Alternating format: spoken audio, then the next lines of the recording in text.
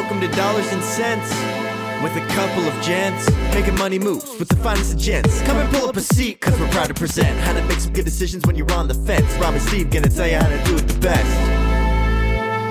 Hello and welcome to another episode of Dollars and Cents with a couple of gents. I am one of the gents, Stephen Ellis. You guessed it. I'm the other gent, Robert Wolfson.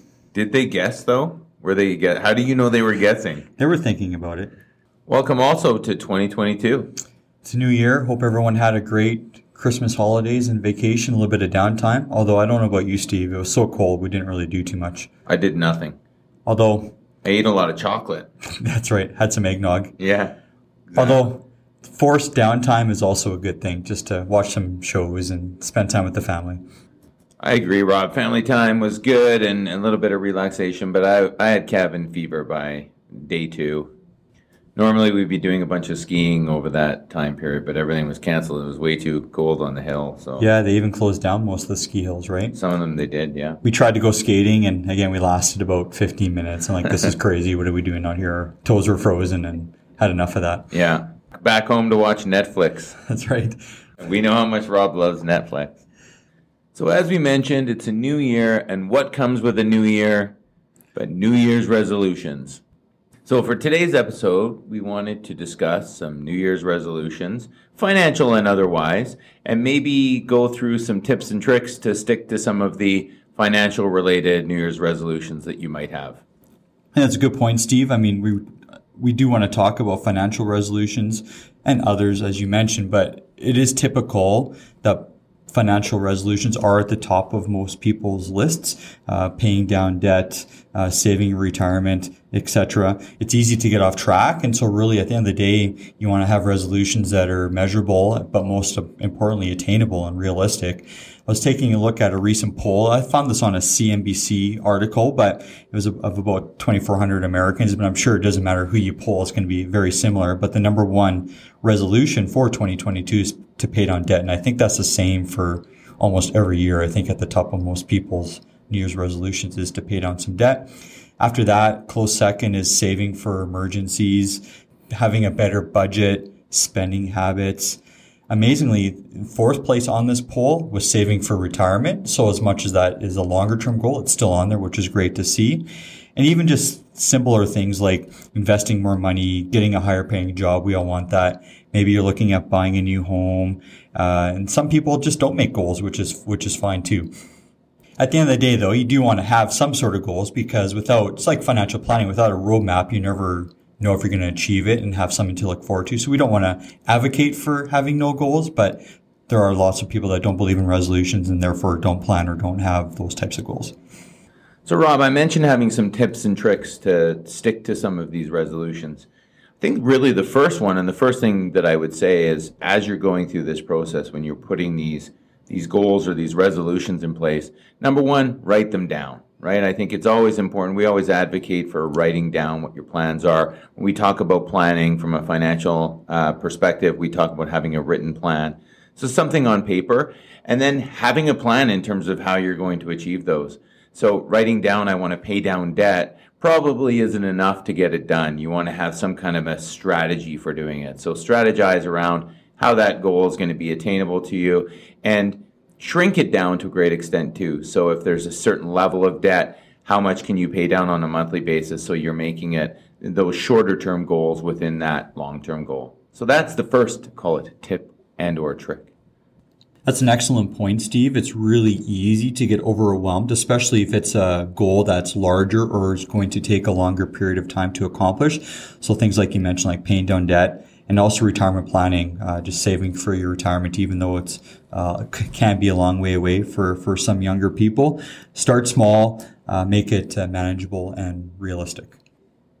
Rob, I think another benefit of that too is that if you're setting shorter term goals within that larger term goal, you're able to appreciate the successes that you have along the way, right? As opposed to just seeing that end goal, hitting that end goal in December of 2022, right at the end and saying, yes, I made it. You're able to sort of celebrate that the whole way through, which helps you keep going, right? If you're not seeing results, it's like going to the gym. If you've been going to the gym for a month and you haven't been seeing the results, it's hard to keep going, right? Whereas if you can sort of set shorter term goals and you're starting to see those successes along the way, it sort of keeps you coming back for more, for lack of a better term.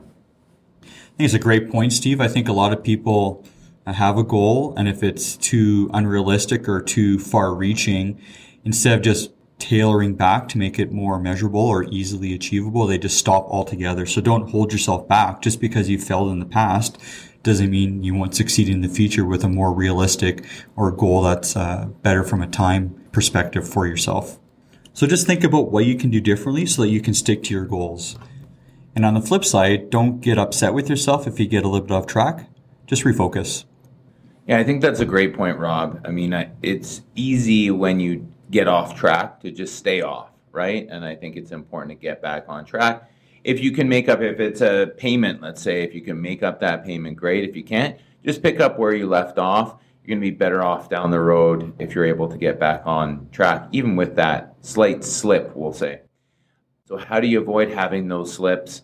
Are there ways that you can stay away from getting off track a little bit? And I think, and we often kind of hate this word, but accountability. So that can be accountability from somebody else, maybe your partner that you've shared your goals with, that can help hold you accountable and say, hey, did you make that payment this month? And you can also hold yourself accountable. And there's lots of ways to do that. One would be making automatic payments. So whether it be a contribution to an RSP that you're making automatically or payments towards debt. Perhaps you've decided to increase your mortgage payments or make lump sums or whatever the case may be. Those can be done automatically. They often refer to that as paying yourself first. So it just comes out. You don't notice it. There's no ability to use it for discretionary purposes. It just goes towards that particular agenda item. As much as we're focusing the first part of this episode on the financial New Year's resolutions because of our roles, all of those things don't matter unless you're healthy and happy from a physical and emotional standpoint. Of course, mental health is so important these days. So, Steve, do you have some ideas of some other goals that people may have for resolutions? I do, Rob. And actually, I mean, beyond the traditional get healthy, eat right, go to the gym more, which we hear a lot. And the gyms tend to be a heck of a lot busier in January than they are in December. So we know that.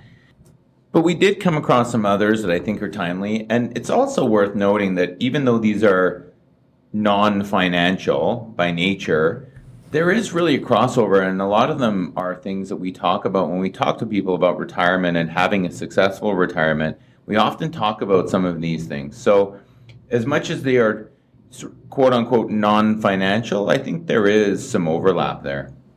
So the first one I wanted to mention was surround yourself with good friends. And I would extend that to family as well.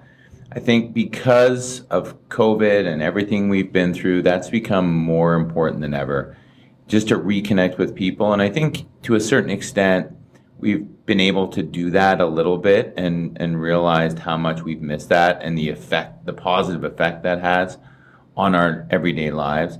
So just reconnecting with family, reconnecting with good friends and surrounding yourself with those people. Zoom is great. The technology has been amazing to help us get through business and family and see people over a screen, but people need that face-to-face connection for sure.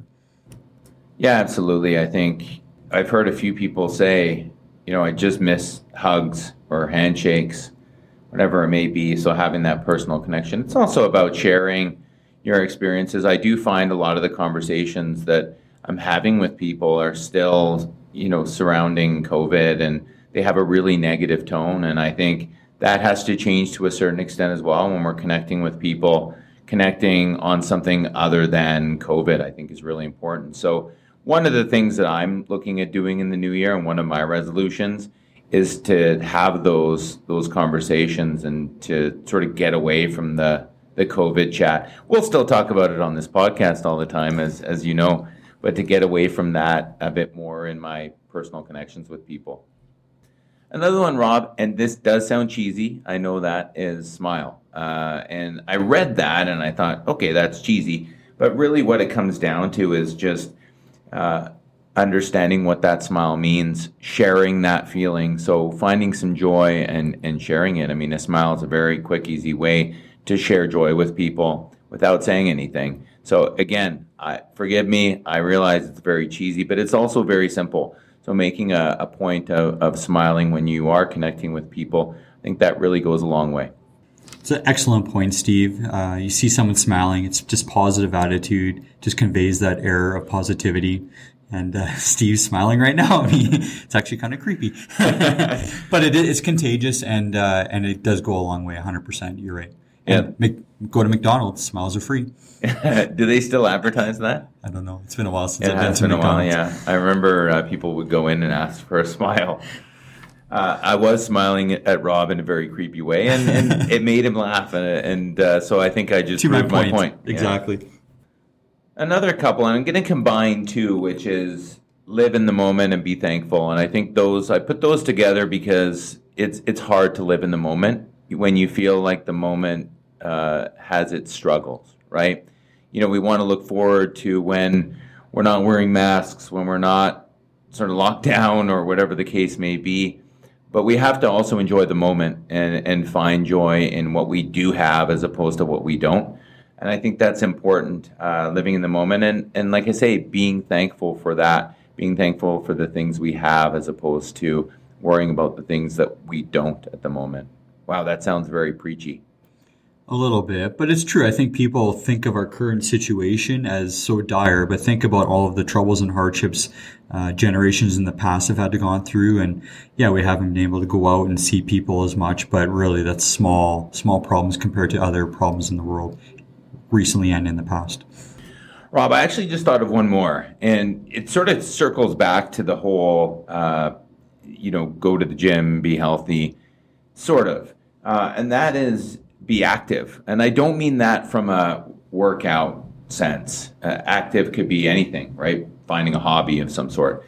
You know, it's funny because I actually got a Rubik's Cube for Christmas, and I learned to solve the Rubik's Cube. And I've been doing it every day just to try and get better and faster at it. And it seems really simple and maybe a little on the childish side, but it's something to sort of focus on, something to fill a bit of time, have a goal.